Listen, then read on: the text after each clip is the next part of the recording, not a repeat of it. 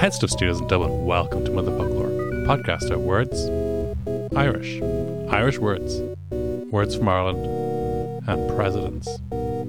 I'm Darach O'Shea. I'm Geraldine McAvoy. And I'm Padar Quivonik. And you're all very welcome to our the third in our series on the Irish presidency. So, today is going to be the day that some of you will have already voted. Some of you are probably still making up your minds as you're on your way to the booth, and some of you have decided that your own opinions are worthless and you're not going to vote. Oh, don't do that. No, don't encourage people to do that. Always vote. Always vote. It works so well in Australia. Yeah, well, they get in trouble in Australia, don't they? They go to prison for not voting. They take it a little bit They've seriously. mandatory elections. You get hit with a boomerang or something, Yeah, don't you? something like that, yeah. A dingo eats you. Sorry. Have you not seen The Simpsons? It's a big kick in the hoop. In Belgium as well, they have mandatory voting. Yeah. That's not all they have in Belgium.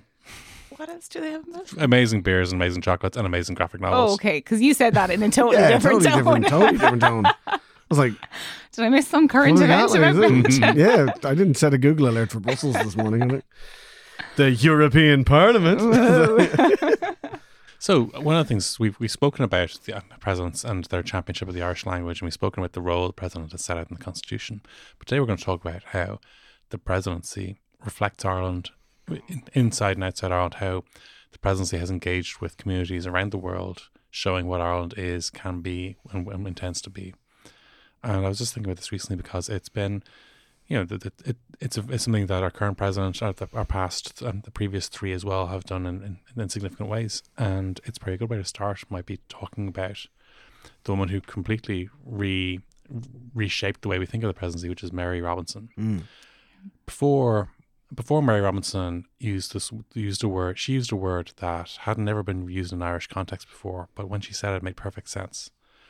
The word diaspora, before 1990 or so, had only ever been used to refer to global Jewish communities.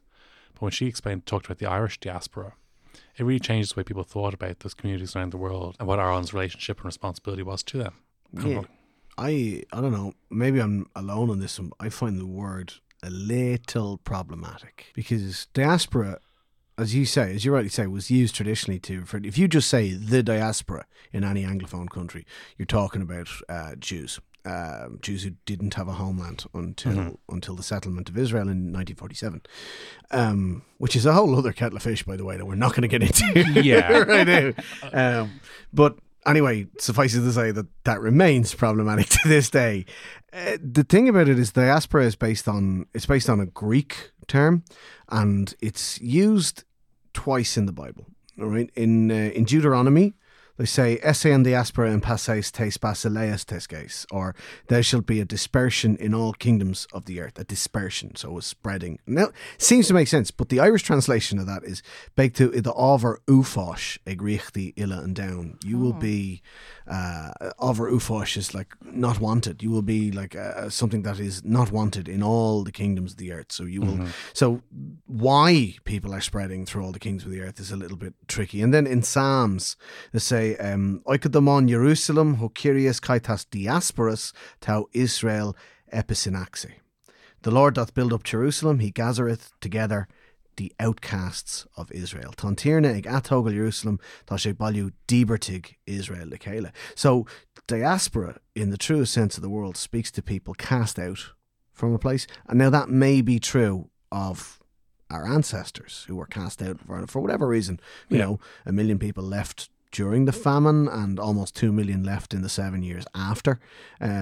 So, yeah, maybe there's a good reason. Maybe they were cast out. But it also speaks to people who are lacking a homeland. And it doesn't really speak to how Irish people went and really, well, they kind of got involved. They rolled up their sleeves and they really became more American than the Americans, more Chilean than the Chileans, more Argentinian than the Argentinians, more Australian than the Australians in many ways. And in many high-profile ways, they went over to America and just became absolutely the most racist, most pure white American out there. So it's kind of problematic when you say diaspora, because it sort of suggests that, like, and especially for a country that doesn't even give the right of citizenship to children who are born here, that we say, oh no, you can feel like this is your homeland if your great grandfather was born here. Yeah. But if you go to school in Bray and you've only ever lived in Ireland, we're going to deport your ass. Yeah, it's a scary thought, and that particularly how some candidates in the presidential election have talked about reaching out to kind of the Irish community and wondering how we can talk to them more. And then Skype, that's the Skype. Skype. We're going to Skype them all. Yeah, if he wins, he's going to invent Skype. Yeah. Absolutely. Going to invent Skype. Yeah. Great idea. Great idea. No, I agree with what you're saying. I think now the term diaspora is problematic, particularly like you said, when you compare it with the issue of I'm Irish and then you're not Irish because you fit into a different little bubble that I've artificially created. And it does raise, there's lots of questions about what is Irishness, how can you we've talked about this before on the show. But I also do think that it was for anybody who's felt a bit cast out by Ireland, and all three of us, our generations, have felt that, having to leave, myself included. I left for a time and to plan to leave again, guys, because it's just not sustainable to live here. And that feeling, and I think it's really well, if anyone's seen a great movie, Brooklyn, by Stacey, that's actually, it nearly makes me cry every time I see it, because I know that feeling so well, of not feeling like you belong in the place that you are, but also feeling when you come back that you're not fully belonging there either. And that awful feeling of what it feels like to be that person who felt a little bit like their country didn't take care of them, or like their country couldn't take care of them and had to leave. So I do think it's suitable for that particular aspect, but in some circumstances it is used to cover very thinly veiled racism. I don't like that. And also we should acknowledge how difficult it is to choose between hot Donald Gleeson and that cute Italian American boy. I mean, I would have gone for Donald. No, me too. But, Saoirse going to Saoirse. Yeah, Saoirse, I don't judge her one bit, No. but she would have had to come home and hang out with those awful people. And live in Wexford. Yeah. That awful wagon down the road who busybody bitch. So bad. I would have left as well, but I would have taken Dawn with me. Like, come on, we'll go off to Washington or something. We just won't go to New York because my husband's there. And it's a f***ing small world. It's If anything, that movie just encapsulated how small Ireland is. Like, oh yeah, somebody was in that city hall at the same time you were, and now you know you're married. Oh God. anytime, and I'm sure I speak for all of us here, anytime I go to New York, I bump into someone I know from back home. Yeah, it's awful. Like, I met people, that there's that skit of, I think it was Republic Italy, is like, an American is like, oh, do you know me, Uncle Michael? And you're like, yeah, actually I do. That's the worst thing. It's the worst because whenever you travel anywhere and people say, oh, you're Irish. Oh, you're Irish. Do you know Sean Flannery? It's like, no, of course I don't know. Wait a minute. Is he 6 foot tall, red hair? From, I do. Yeah, I played hurling with his brother. Yeah. His parents own the pub, John? Yeah, it's him, that one. Yeah. Do you know Sean? Do you? Yeah, great. Shite. It's shocking altogether. So, presidents.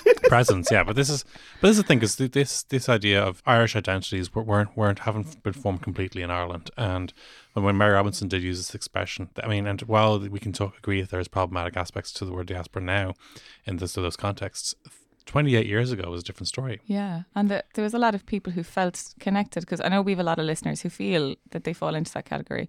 And it was a wonderful thing, and I think she may have brought it into kind of more popular lexicon as well, because it is used beyond Ireland as well now. And of course I would give her credit for that. I'm slightly biased with Mary, but I'm pretty sure she did. She did. Yeah, I'm giving her credit for that. I know that when Clint Eastwood made that movie Gran Torino, the term that was being used was the Hmong diaspora, and that was the first film to recognise the Hmong diaspora, and really that was when it kind of hit me that this word's after going totally mainstream, and it was our Mary who made it. She's a great girl for that. She's just great girl for the climate ownership. change, the feminism, the words. Fabulous. She's a great woman. I'd love to point out the irony in a great girl for the feminism. One of the other things that she did in her first, when she won, and she didn't get the majority of the first preference votes, she got in on transfers, and there were still people who felt maybe that she was while they completely respect the fact she's very intelligent, they thought maybe she's a bit chilly, a bit professorial. And the first Christmas of her term, she lit a candle in the window of Arsenal Durant to acknowledge the people who were being Irish people who could be welcome home. A candle in the window shone a light across the world, as one of the candidates said in his 60-second video. Now, it was twee as all hell. It was an embarrassment of a video. But the point was well made that candle was iconic, and it was showcasing something. And the fact that it was lit specifically for the people who couldn't be home this Christmas, the people who are going to... Because, hey, I refuse to believe that 1990 was 28 years ago. When somebody says to me 1990, I think, yeah, 10 years ago in 1990. But it was 28 years ago. It was pre my birth. Yeah, pre your birth. Yeah. Hosier, so glad. Hosier wasn't born. I'm so glad that the host of this podcast is older than me, because otherwise it would just drive me to drink. It was pre-internet, really, for the vast majority of people. The vast majority of people. It was well pre-mobile phones as well for the vast majority of people.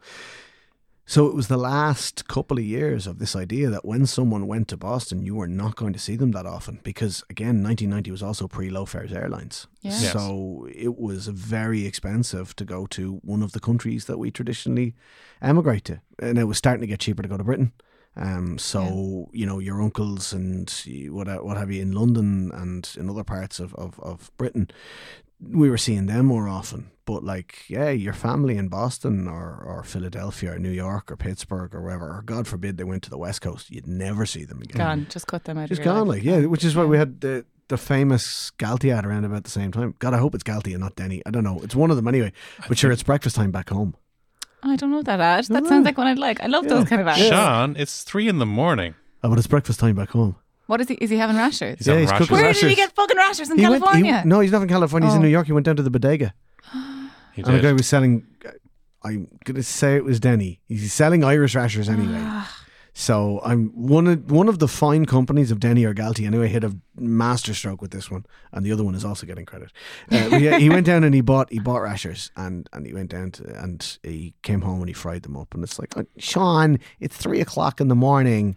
It's like, oh, but it's breakfast time back home. The ad wouldn't work now, Yeah. just like Who's Taking the Horse to France, because it's so easy to get to France or so easy to get to Boston. It's like, you know, oh, you miss home, do you? It's $400 on a But WoW Air flight. I think that like. would work though, because it's still difficult. It might be easy to get home, but transporting rashers from one end of Europe. I never am able to bring rashers to Finland because I normally have to take 2 flights, and they get a bit smelly in my hand luggage then by the time I get Buy there. the vacuum packed ones. Yeah, they don't taste as nice. I did find. Now I found a pack in Lidl. Just This has gone on a tangent. but like, did you pack this bag yourself, madam? Yes, those are my loose those are rashers.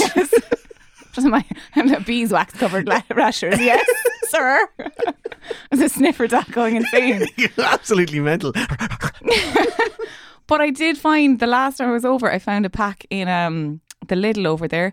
But they were called, and they had a Union Jack on the cover, and they were called English Bacon. And I was like, I don't care how much I want them. I'm not buying them. And himself was like, loves rashers. His favourite thing about Ireland, like behind me, like it's rashers and then maybe sausages, and then I come down the list after the Irish breakfast. I was thinking, all of the it's like, bits. Are you in first place? I was like, No, oh. absolutely not. And then he was like, oh yeah, let's get the rashers. I was like, they're not rashers. We're not getting them. I'm not buying these tan rashers. Speaking of prime Irish pork, in the 1970s, This better be It's a good. wonderful segue. One of your best ones. The predecessor to May Robinson was Dr. Paddy Hillary, and he was voted by readers of Der Spiegel magazine the sexiest head of state in the world. Because Justin Trudeau was only a twinkle in his daddy's eye at that stage. So, yeah. But so Paddy Hillary had been Ireland's Paddy first. Hillary was the thinking woman's crumpet, I'll have you know. Yeah. Like, he was a doctor, honey. Dr. Honey was his nickname, Doctor actually. and a president. And he was from Clare. Oh, yes. He's ticking all of the boxes. From Milltown Malbay, wasn't he? He was indeed, and he was he was Ireland's first EU commissioner, and making him president, he did not want to be president, and it was kind of a carve up over during a leadership crisis, I believe. Yeah, well, he came in after Carula Dálig, who resigned after being called a thundering disgrace by Paddy Donegan, the then Minister for Defence. Defence, Yeah, that's That's true. Oh, yeah, because he said it to a bunch of army cadets. But so like Hillary was seen as the sort of the safe choice and the universal choice, and there wouldn't have to be an election. Hillary's always the safe choice, the universal choice. I don't know. Bernie was a pretty good choice. Error, sure. We can't go back in time and fix that one. But anyway, so Hillary grudgingly accepted the presidency, and he would have been a strong leadership candidate, and CJ wanted him out of CJ Haughey would have wanted him out of the picture, and the presidency was probably the safest way to keep him. He did get the last laugh, but we'll talk about that another time. But while he was president, he was voted the sexiest head of state by readers of Der Spiegel. They're presented with a list of faces, and they chose him. But then Haughey allegedly Haughey was so jealous that he spread a rumour that that Hillary was keeping his wife locked up in a shed and he had a mistress in the Arsenal Oak drawer. Weird At the same time, Haughey was having an affair with Terry Keane. Like, Wife of a judge. yeah, he didn't even read Der Spiegel. PJ Mara was probably reading Der Spiegel, and Haughey was so shocked he nearly choked on his ortolan. Only Charlie Haughey would think that's a believable lie. Yeah, because that was the life he led. Mara, we're going to have to say that Hillary's keeping his wife in a shed. And he's got a mistress up in the... Mara, write this down. Write this down. Good man, Mara. And you know, the way these things went at the time was Mara would tell a civil servant would be in Mulligan's and say to a journalist, I probably shouldn't be telling you this. No, you wouldn't be interested. Then the judge would say, oh, go on, I'm interested. Or, I don't care, don't tell me. And he's like, oh yeah, President Hillary keeps a mistress in the hours. And then anyway, this is when the really unusual part of the story, because normally in PR they would say... Wait. We're just getting to the unusual part of the story. We've done the wife locked in the shed, and now we're getting to the... Normally PR people say, wait for a story to blow over, people won't believe it. And a rumour is a rumour. But Paddy Hillary called in all the senior journalists and said, none of you have anything to the story, because the story isn't true. I'm here to answer any questions, have a look around all you like. And basically he said, if anyone had any evidence for this story, back it up. Otherwise, back it up or back off. And really it worked. He didn't keep his wife locked up in the shed. He did not have a mistress. Did he bring him down to the shed and be like, look, she's not even here, lads? We'll never know. What we do know is... Poor Mrs. Hillary was wheeled out in front of the journalist who said, no, I have not been locked in the shed. Tell them you've not been locked in the shed. Yes, dear. Well, we do know, though, that there have been rumours about other senior Irish politicians that have been allowed to fester for one reason or t'other, but Paddy Hillary did not countenance that at all. No. And up with that shit he would not put. I don't think I could pick Paddy Hillary out of a lineup. And I'm a bit annoyed now. He's really handsome. Yeah, really according to Der Spiegel, he's very handsome. Yeah. And he did have the sort of the monk crown thing going on. He was going bald the front towards the back, so he had this. That's a given, though, in Ireland at that time. At that time, yeah. All our politicians were bald. Or balding. Balding, Yeah. at least. If he was around nowadays, he'd have an Instagram of all these gym pics and he'd have his head completely shaved to imply he would have hair if he chose to grow it. But he just doesn't. He ain't got time for that shit. He's too busy being political. #political. Are you trying to make terrible accusations about Paddy Hillary, like say that like he might do judo or something awful like that? Judo? Who would do judo and be a president? Do judo and be a president? What a loser What sport. an unpresidential hobby. Yoga. It's not a loser sport. There's a lot of fine people who do judo. Let's. But it just maybe don't They can run for beat us up. president. They can beat us up, Caradine. Let's not call them losers. Yeah, sorry, They can guys. beat us up. Sorry. So, the Irish for judo is judo. You know what's very, very related to the topics that we should be discussing, Yes. in this, Yes. i.e. words from Ireland and Yes. in particular Hiberno English. The suit worn in judo is called a gi. Yeah. Yes. Oh, I So- live for that. Yeah, Hold on yeah, to me, yeah. Guy. Yeah, Like, yeah. what? So one time I was sitting having a pint in a fine establishment in Dublin, the Long Hall, which is just a wonderful place because they don't play music and they don't put the telly on. So Oh, you you're can hear such an conversation. old man. No, it's lovely, right? Because you can hear just the general buzz of conversation and everything. So There's I was no waiting young on- ones in there talking about avocados. Oh no, women's is banned. But anyway, there was an American gentleman who was bragging about how he went up a grade in judo and how he successfully, fought his instructor. And yes, so I grabbed her by the gi and I flipped her over my shoulder. Oh my God. Yes. See, And we all know what gi means. yes, this is why. It's emulsified butter used in Indian cooking. Exactly.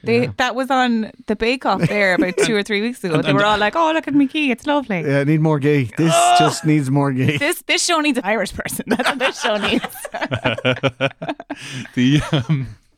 This is one of the reasons that some martial artists in Ireland refer to a gi as a karate gi or a judo gi, and they stick the discipline in front of it just so there's no misunderstandings that they might be talking about clarified butter. Just have to go and clean me ghee. Yeah, you don't mean the clarified butter. Yeah.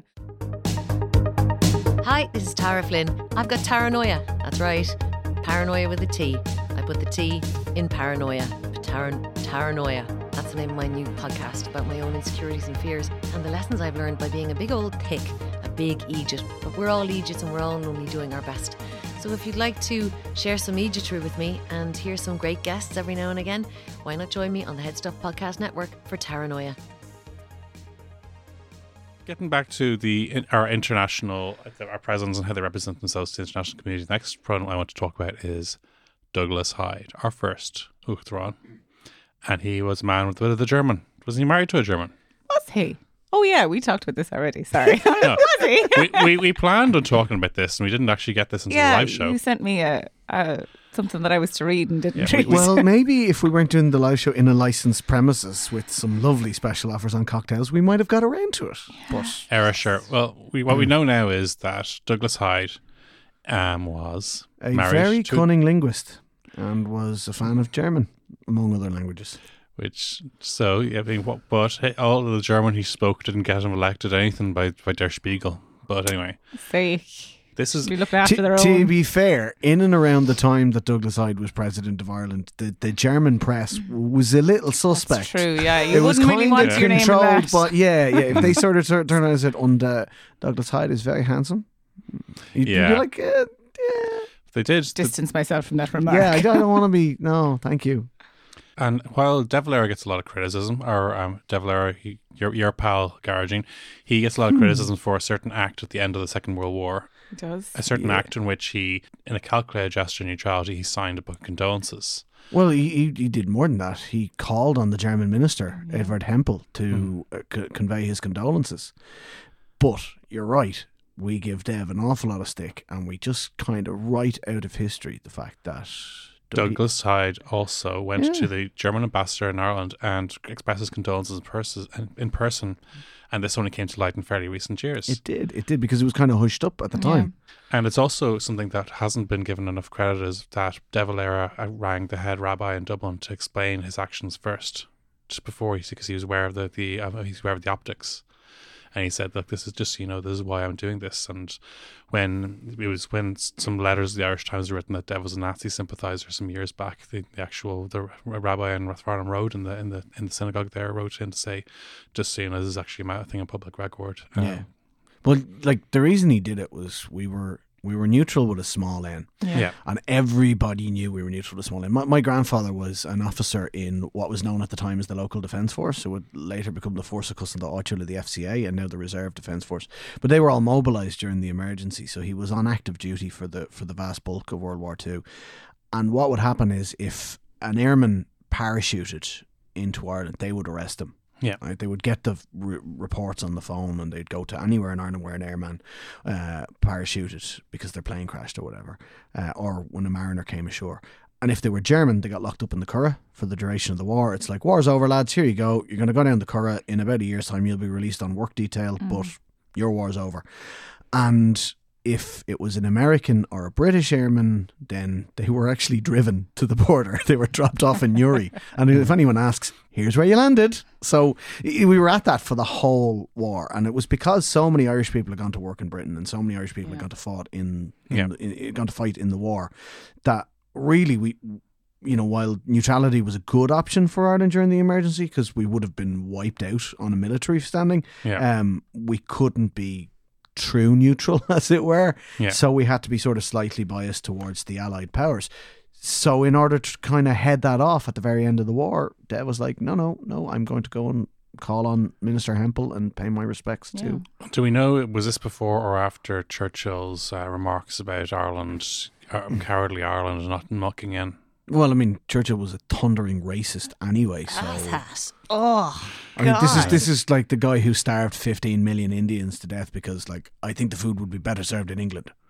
Like, Sorry, Brian. Okay. Well, I've got a point to make about Churchill. And I thought of it after the live show and I was raging I didn't make it because I was like, that was a really good point. That was a really good point, Garagine. As I said to myself in the taxi on the way home, I was like, God, that was an excellent point. Why didn't I make it there? I was comparing the British reaction to Churchill, who is like God and Saviour of Britain, and our reaction to Dev. Both assholes in their own right, but one of them committed genocide and the other one didn't. But one of them is like hero, and they make movies about him and they're like, oh, I'll give that guy an Oscar because he was so class. Like, not Churchill, but the guy who portrayed Churchill. But I thought it was a really interesting point, and I want you all to validate me on that point. That is actually a fascinating Thanks. point. You're right, like, because Yeah, Dev isn't half as problematic as Churchill, but he's universally acclaimed in Britain. Like, you just, if you... Because Alan Rickman never played, we're back at it now, but Alan Rickman never played Churchill. He wouldn't have made a good Churchill, in fairness. He would have had to put on an awful lot Too of lanky. weight. Yeah. Didn't Brendan Gleeson play Churchill at one Did stage? He did. It was the darkening storm, was it? Yeah, Or- something and- like that. And he was obviously excellent because he's Brendan Gleeson and he's class. Gabriel Byrne played Satan in End of Days, so that's two Irish people who've played problematic characters. Yeah, but well, though, they're great actors. No, they're great actors. Richard Harris played Cromwell. Yes, there's the Grand Slam. There's the hat trick. There it is. 3 Irish actors playing mildly problematic characters and Churchill. Now, speaking of a very unproblematic character, the next president I want to talk about, who, in relation to Ireland's relationship with itself and the world, is my gal, Mary McAleese. Your gal, Mary McAleese. My pal.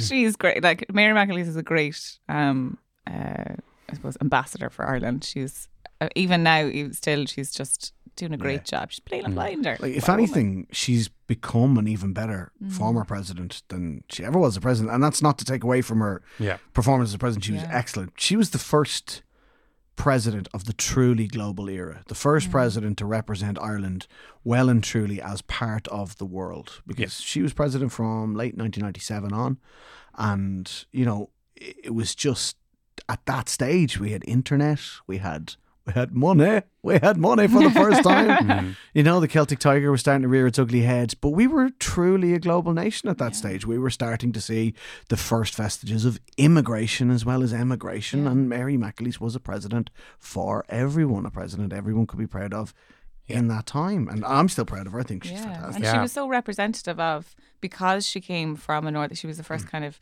president, and at such a poignant time in peace talks in Northern Ireland, and the fact that she came from that background and she represented both a Northern Irish past but also an Irish present.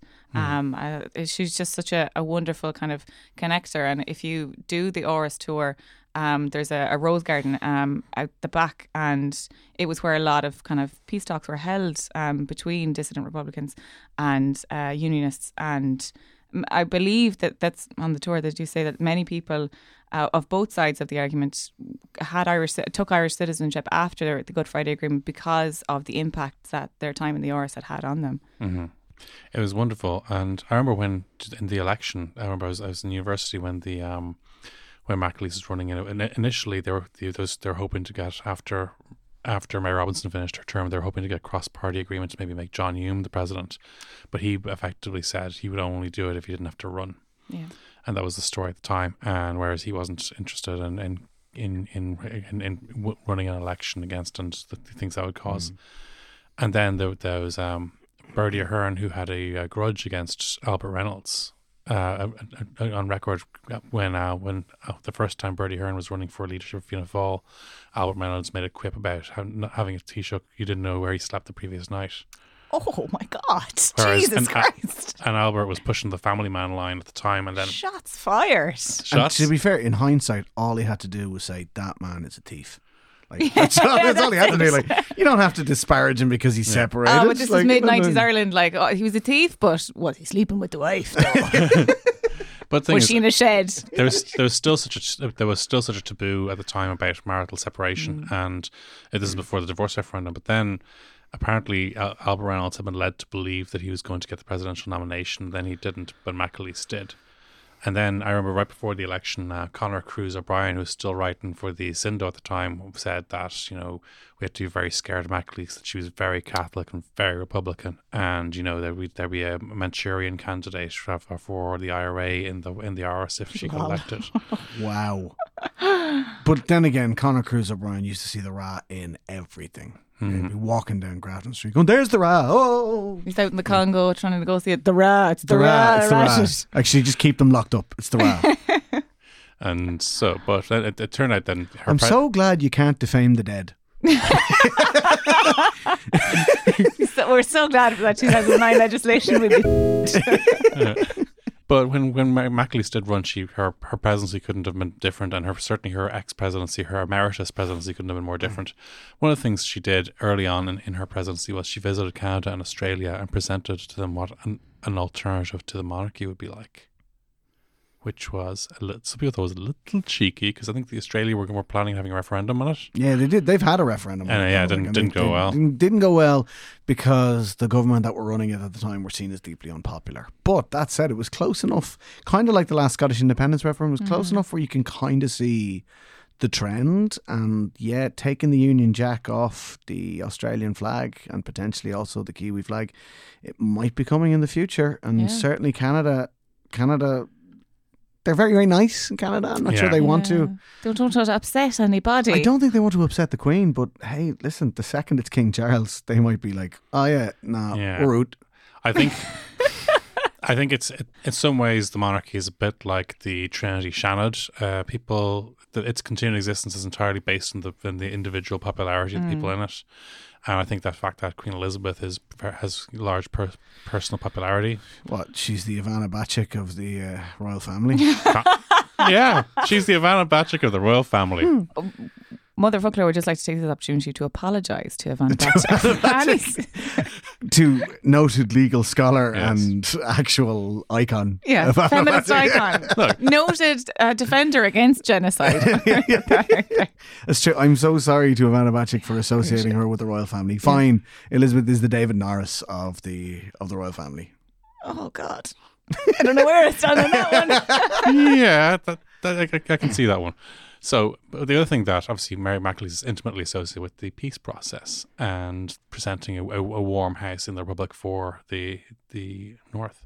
Yeah, it was all about generous orthodoxy. It was just about showing that, like, I am of this background. I am of nationalist Northern Catholic background. However, here's the olive branch. Here's me taking the first steps. I am the head of state of the Republic of Ireland, and I am willing to extend my hand and say, take it.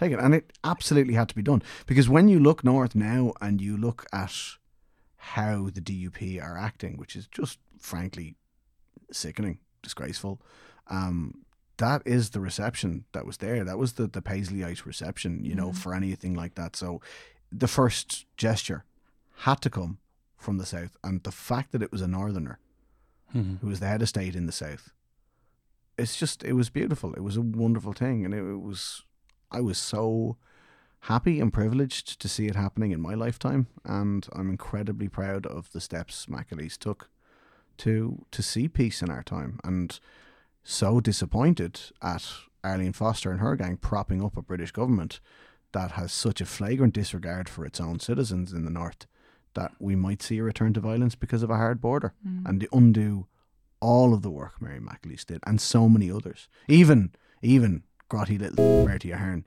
to give him his credit, worked very hard on the...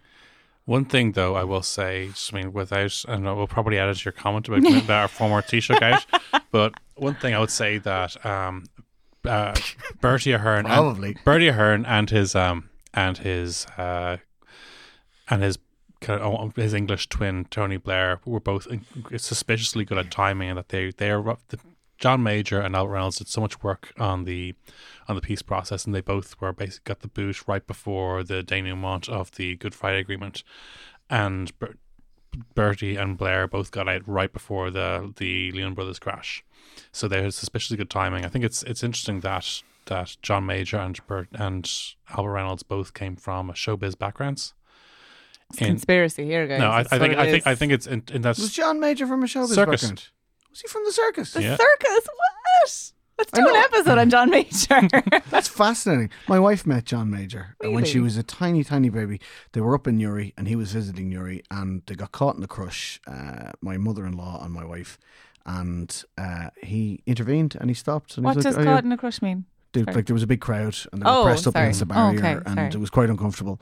And John Major, then Prime Minister of the United Kingdom of Great Britain and Northern Ireland, he said, "Are you quite all right, madam?" And so my mother-in-law's always had a soft spot for the old Tory. Weirdly, John Major's become like the English Jimmy Carter in his in his emeritus kind of present in some of his activism posts. It's because modern Tories are so ridiculous. You can actually look back fondness at like 1992's version of the Tories. Yeah, I know. It's terrifying. The idea that there's John Major, Chris Patton, Ken Clark. They're a great sound bunch of lads. Great bunch of lads. Bring back those Tories. I'm telling you, though, history does queer things. I'm telling you now. Watch this space. 7 years' time, we will have the candidacy of Bertie Ahern for the president, and everyone will be like, "Oh, he was a great fella, wasn't he? Yeah, he's a great but lad." he'll be up against Colm O'Gorman and Enda Kenny. Enda Kenny, what? No. I think in 7 years' time we will be looking at a Colm O'Gorman candidacy. Listen, I think those moves started 7 years ago, and possibly even, and I'm at a Sinead Burke candidacy. Yes, I vote for Sinead. I'm not sure that Sinead will even be 35 in 7 years. Oh, that's but I actually will. right. Yeah. But I will. But but you're going to be King of Leinster. You heard it here can you be first. both? King President. Okay, let's bring back the monarchy. Victoria. Like I said, we can look back at old Tories and go, those guys are a great bunch of lads. But so, do we have anything to say about anyone else before we wrap up?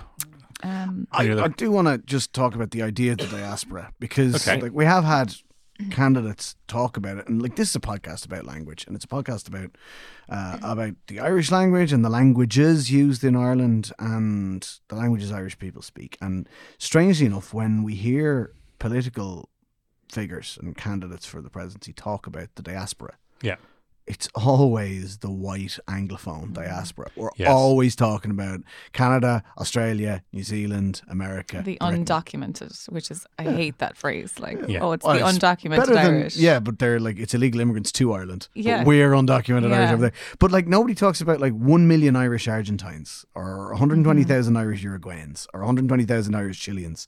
You know, people like there's like the Mexican Irish. There's so many Mexican Irish. You know, Anthony Quinn, Zorba the Greek. Oh, yeah. Oscar-winning actor, like won 2 Oscars. His father, Frank, was a Mexican rebel. He rode with Pancho Villa. And, you know, Anthony Quinn's grandfather, Frank's father, was from Cork. Oh, like, fab. why do we not talk about this? About Arthur O'Connor. Arthur O'Connor was a United Irishman who later served as one of Napoleon's generals. Yes. Like, you know, just... And when I was in Argentina in 2007, there was an election on at the time, and there was a candidate in the Mendoza province running called Lopez Murphy. Ah, no way. Oh, well, wait, did Lopez Murphy win? I don't think he did, actually. One of our listeners will surely correct you on I'm that. sure at they some will. point. Dear motherfuck Laura, in episode 32, Derek said this, but actually, anywho, so We love your our We listeners. appreciate all feedback. Okay. But also we had an Irish-born president of Israel, or Prime Minister of Israel, Chaim Herzog, who was Chaim born in Belfast. Yeah, absolutely. We had Alvaro Obregón was the president of Mexico from 1920 to 1924, and his grandfather was Irish. His grandfather was Irish. Of course, like the Irish-Mexican connection is, and like to talk about presidents, the only president I've seen acknowledge this is the incumbent, Michael D. Higgins, and the fact that he has visited South America, he has gone to many of the countries there and spoken about the what were once close links. Now we do see that some of them are some of the Irish diaspora to go to South America are honoured. Like we do see statues in Offaly to Bernardo O'Higgins and in Wexford to Admiral William Brown. They were revolutionaries and they fought imperialism wherever they went. But like I'd love to see some more about the Irish who were part of the Austro-Hungarian Empire, the Russian Empire, the French Empire, the Wild Geese. Yeah, the Wild Geese, those who left after the Treaty of Limerick and the parting of the ways in the 17th century under Patrick Sarsfield and went all around the world. But no, instead we just hear the same story about how we were the victims of a terrible genocide and a famine, and we went all over the world and we worked hard and we built our way up and we became very racist, and now we have some terrible, terrible people with Irish names in American politics. I think we are going to do a separate episode about that, and one of the reasons I've held off on it is I wanted to get an American voice on it to get a perspective. I can do an American accent. Oh. I can't. Yeah. Geraldine McAvoy has this species of dog. It's not a native Irish breed. Why doesn't she have a native Irish breed? Geraldine McAvoy spends €10,000 per annum on dog grooming, and she doesn't even have a dog. It's a Finnish elk hound. What's going on? So On that note, on that note, want to say democracy is a wonderful privilege. Do use it today if you are in Ireland and have not yet done so. We will look forward to chatting to you again next week. In the meantime, it's a slán from me. It's a slán from me. And it's a vote or die from me. Yeah, vote or die. Just vote, Vote guys. or die, motherfucker. Boom!